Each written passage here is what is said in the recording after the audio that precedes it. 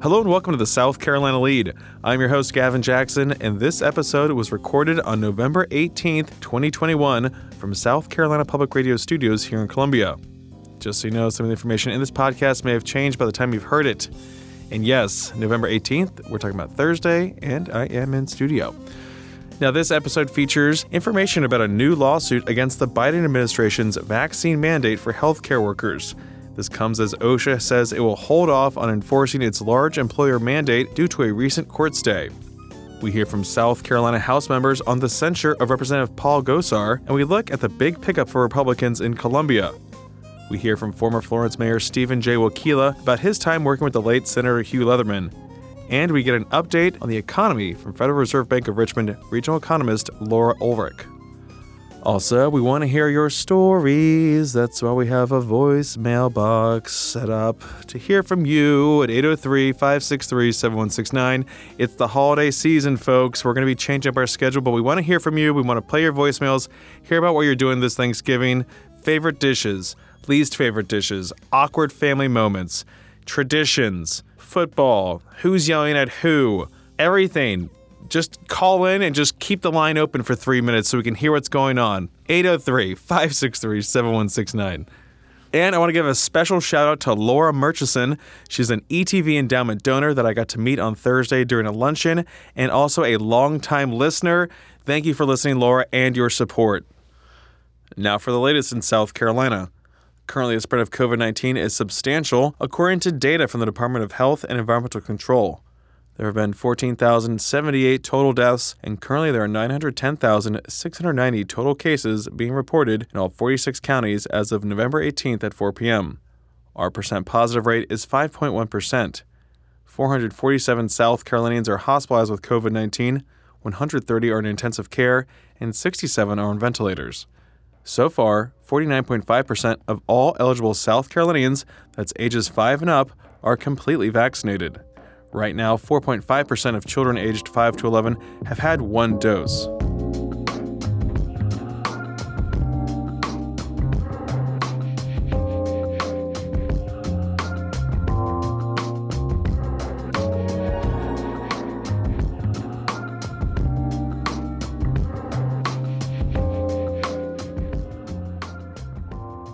On Monday, South Carolina Attorney General Alan Wilson filed a lawsuit in federal court to block the mandate requiring healthcare workers to be vaccinated against COVID-19, according to his office.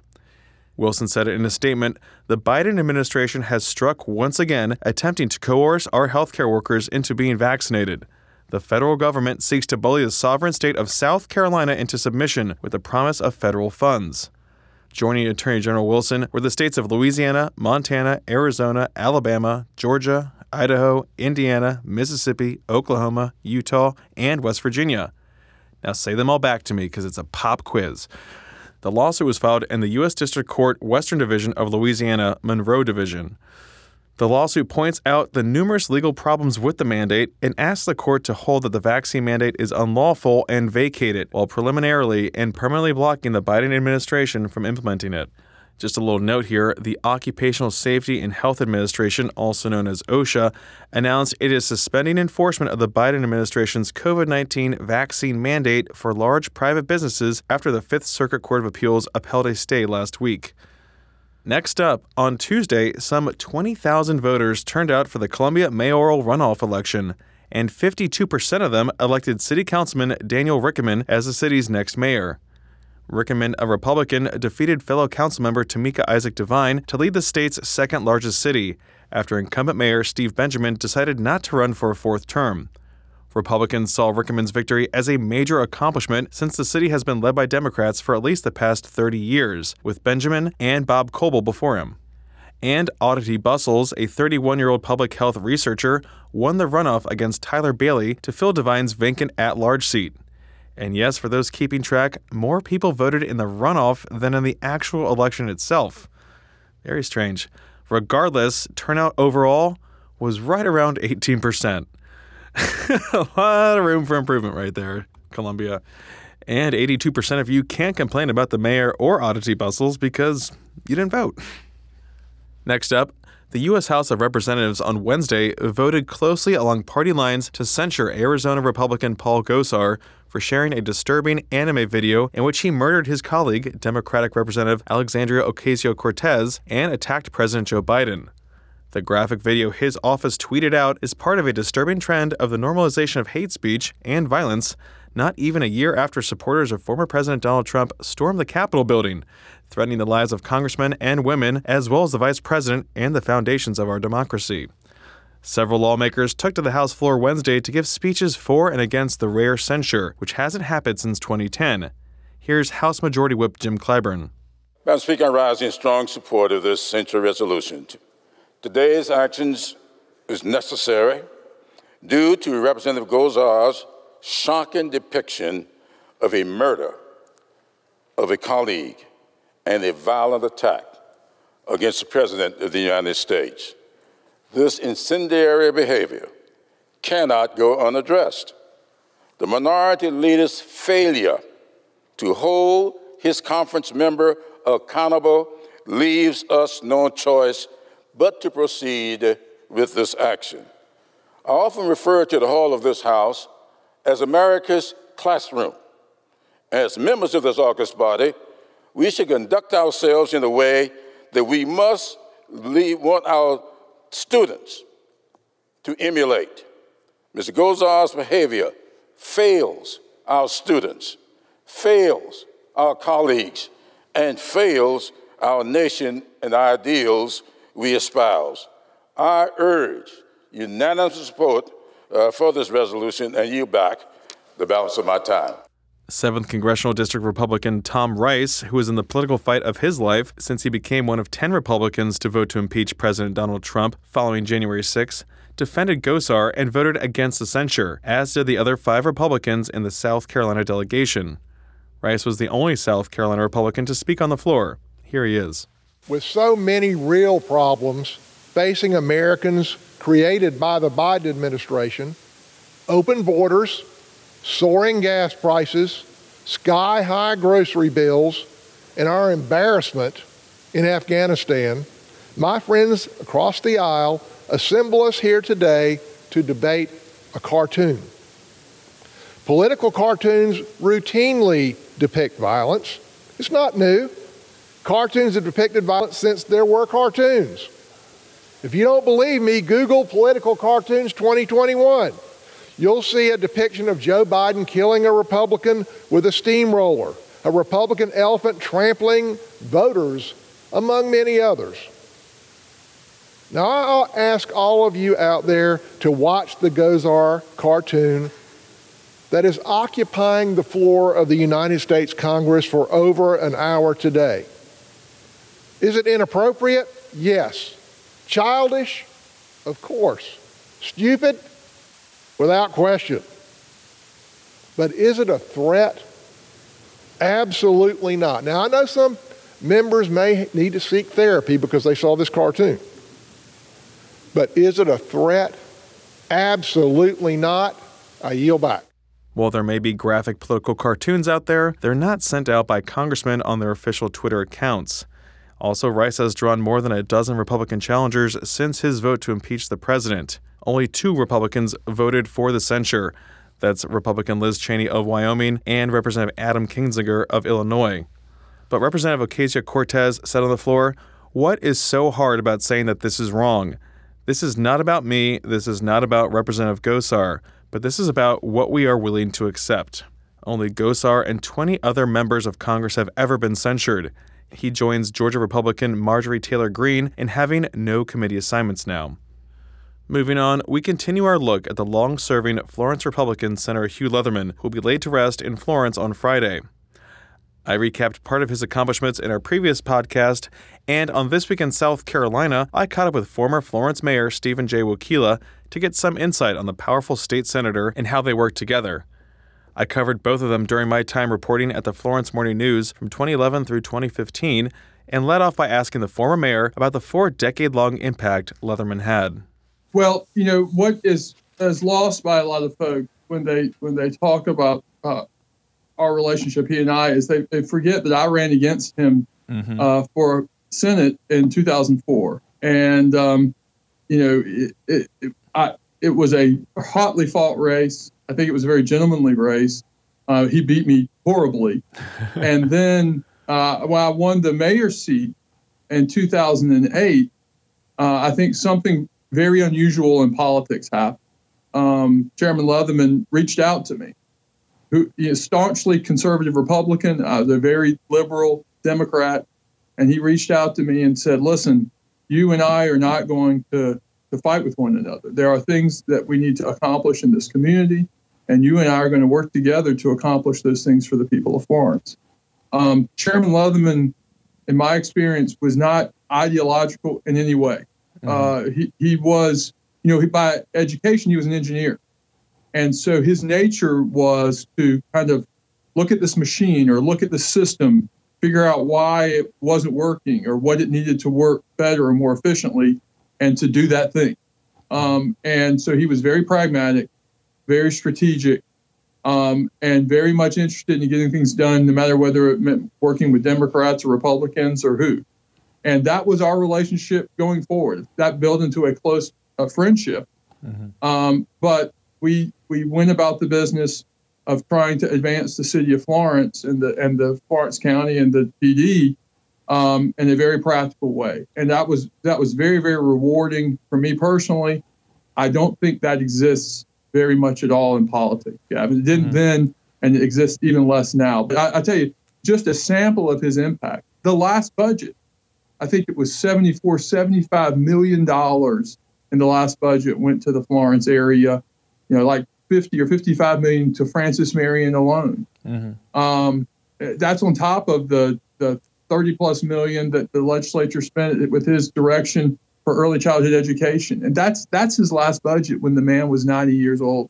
I mean, the impact he's had on the PD and the whole state really can't be overstated. Yeah, especially when we look at your tenure from 2008 and then reelected in 2012. You really oversaw the transformation of downtown Florence, too, and he played a big role in that, too. And, whether it's tax credits for fixing up old buildings or just helping get some more money to the area. What was it like to really to make those changes? A lot of places are even trying to replicate what we saw in downtown Florence, like Aiken right now. How can they do that? Do they need to have a Senator Leatherman like we had or you all had in Florence? Well, there's no question that it was an enormous benefit for a very young mayor to be able to sit in the room with someone of the stature and position in the state as Chairman Leatherman, Fred Carter, the president of Francis Marion University, former budget control director, who had those kinds of understandings of state government and government at large, Dr. Eddie Floyd from the Dr. Bruce and Lee Foundation, and for that group to be able to sit in a room, make decisions about what needed to be done to advance the community, and then do those things. And of course, that involves spending, all said, hundreds of millions of dollars, but it was done, I think, very collegially, very efficiently, and all at the direction and with the tutelage of Chairman Leatherman. Leatherman was also honored in Congress by Representative Rice and Senator Lindsey Graham this week. And back here in Columbia, lawmakers will return for a brief session in December, so look alive, folks. The House of Representatives is back December 3rd and 4th to take up their redistricting map that the House Judiciary Committee adopted this week. The Senate announced they will return December 6th to take up their maps as well. Map, it's the cartography episode.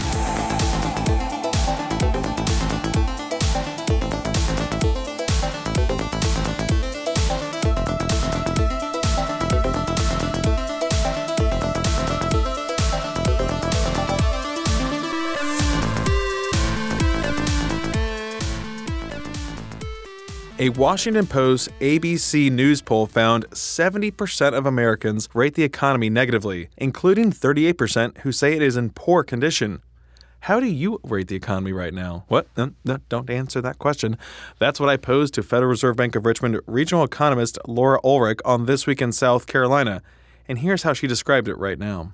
Yeah, so overall, the fundamentals of the economy have remained pretty strong through COVID. In terms of GDP, so that's the amount of final goods and services that are made in the United States in a year, we've recovered beyond pre-COVID levels, which is pretty amazing if you think about everything that's happened in the past, I guess, 19 or 20 months now at this point. There's other parts of the economy, though, that have not recovered as strongly. Employment is a good example of one that I think people are observing. They're seeing some of the labor shortages that are occurring.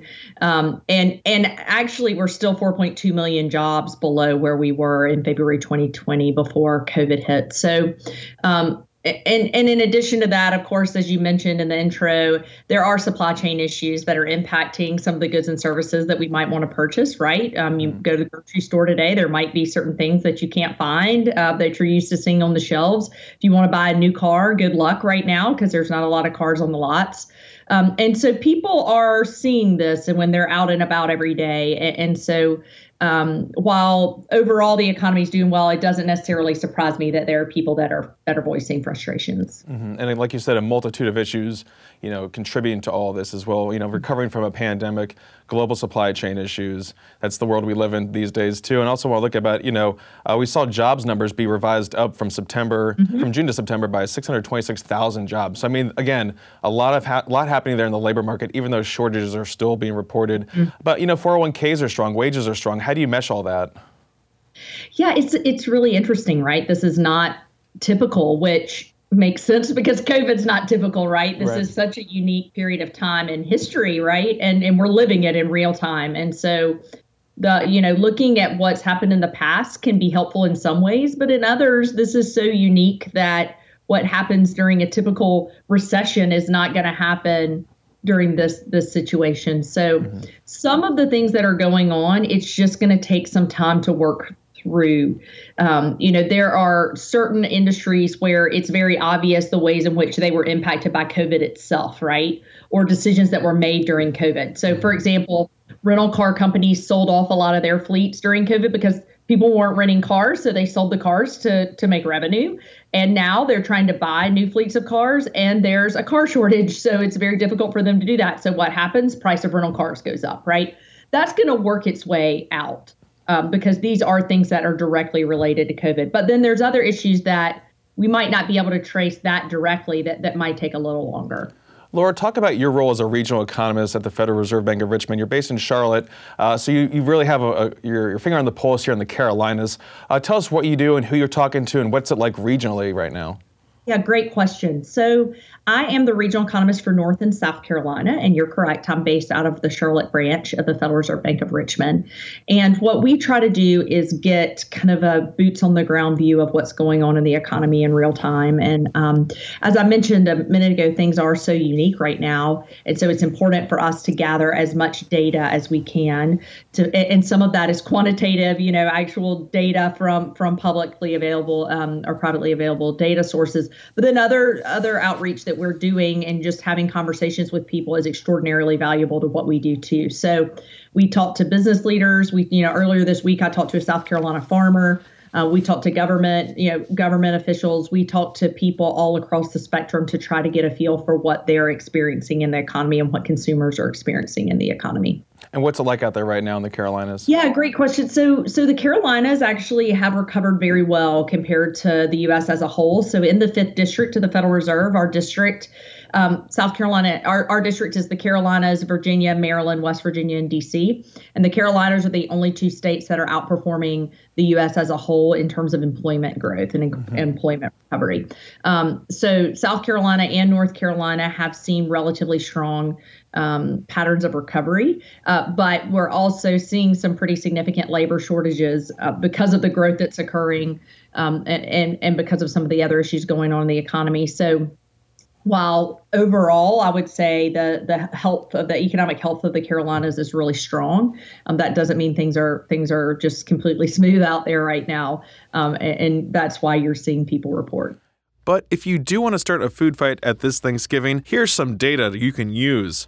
The Farm Bureau has been tracking Thanksgiving prices since the 1980s and said this year the dinner will cost more than ever, coming in at $53.31 for turkey and the trimmings. That's up 14% over last year. Did you hear that, Uncle Jimmy? Yeah, I know, right? The cost to get to your Thanksgiving meal is up from last year as well. That is if you went to Thanksgiving last year. This time last year, gas averaged $1.88 a gallon. Ooh, baby. That's according to AAA. Cheap. Right now, a gallon of regular is averaging $3.12.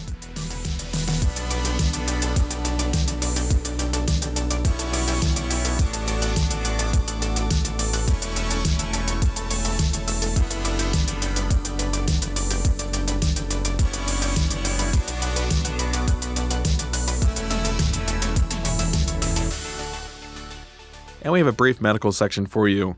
The Washington Post reports that the U.S. drug epidemic reached another terrible milestone on Wednesday when the government announced that more than 100,000 people had died of overdoses between April 2020 and April 2021. It is the first time that drug-related deaths have reached six figures in any 12-month period. Of the 100,306 deaths, just over 1,900 occurred in South Carolina.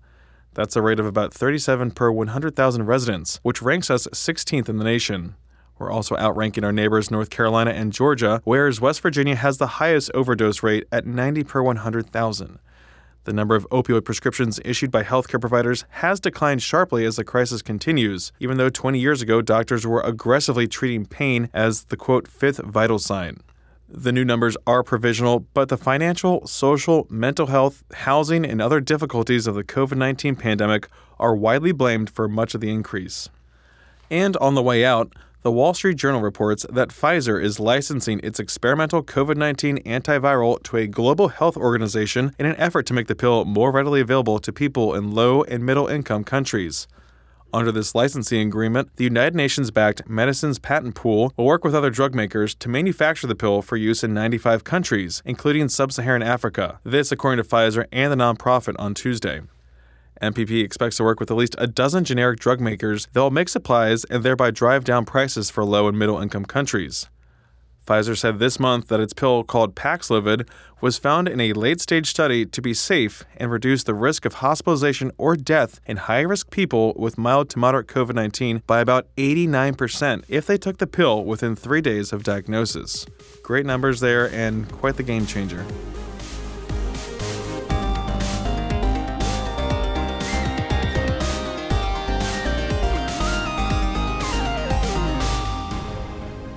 Welcome to the Wind Down section, our little break from the news.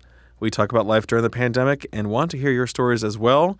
Like I said at the top, we want to hear about your Thanksgiving holiday, what you're doing, who you're celebrating with, favorite dishes, least favorite dishes. I heard from my barber the other day, this is a funny story, she was talking about a client of hers that said their grandmother does a broccoli gelatin mold. Ooh. I don't understand why. Do you have any Jell-O molds at your Thanksgiving table? I'm fascinated. What do they even taste like? The most jelly I've ever seen at a table has got to be the cranberry sauce in the can, right? Which I'm not a fan of. It just freaks me out. Like fresh cranberry sauce would probably be different, but the can is just... Fresh cran sauce is good. When you see the ridges, I just get a little freaked out. If you're like me, let me know. 803-563-7169. AT. Yes. How's the hopper? Are we giving thanks? Do we have someone to give thanks with? Yeah, we have someone to give thanks. Thank goodness. But we are scraping the bottom of the barrel here. Yeah, that's the sound. That's not Gavin. Okay, that's not Gavin.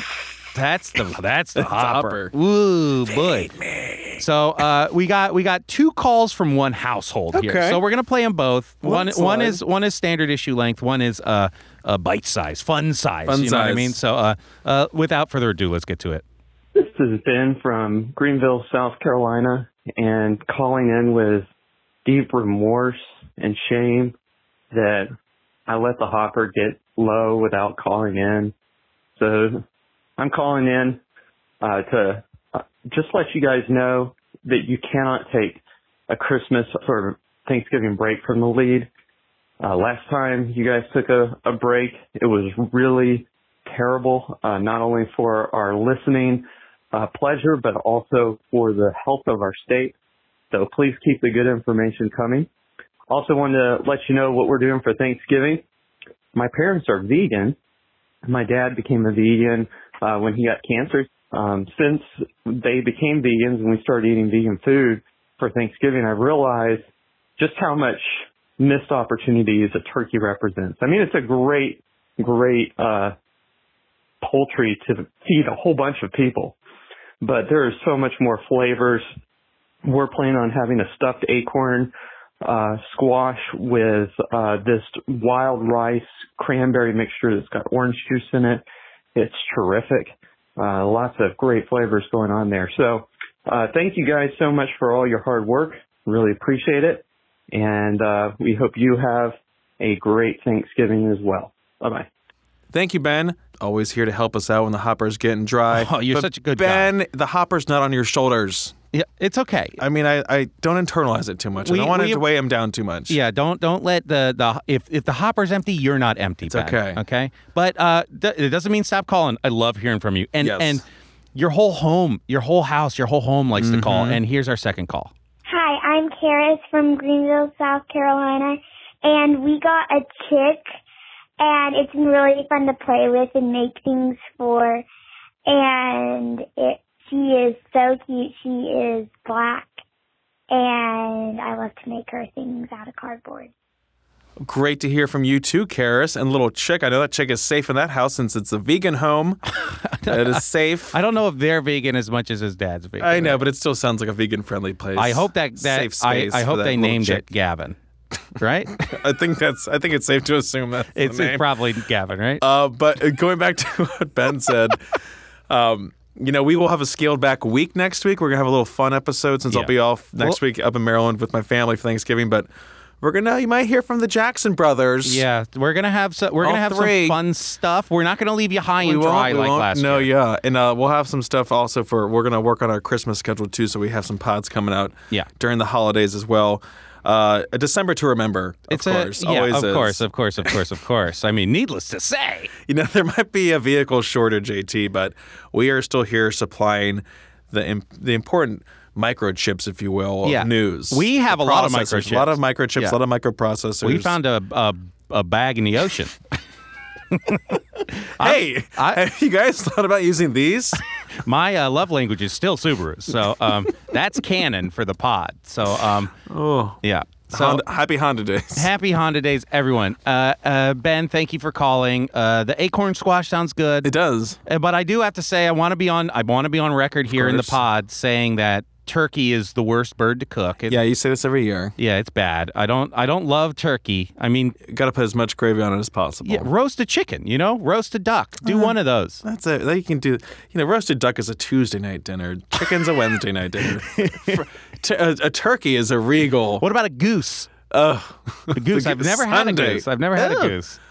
I'd be interested. I'd be interested to try it. But anyway, Gavin. Yeah, there's plenty of them. I'm just gonna pick one off. To move on here, Gavin. I think that I became more Southern last night, Wednesday night. Yes. That's the sound of my monocle breaking. It shot across the room, smashed on the wall. So I want to know if you think this makes me more Southern or if it's just kind of a disgusting thing, okay? Oh. So this is something that I've done many, many times. And every time before last night was repulsed. God, okay? What is it? Yes.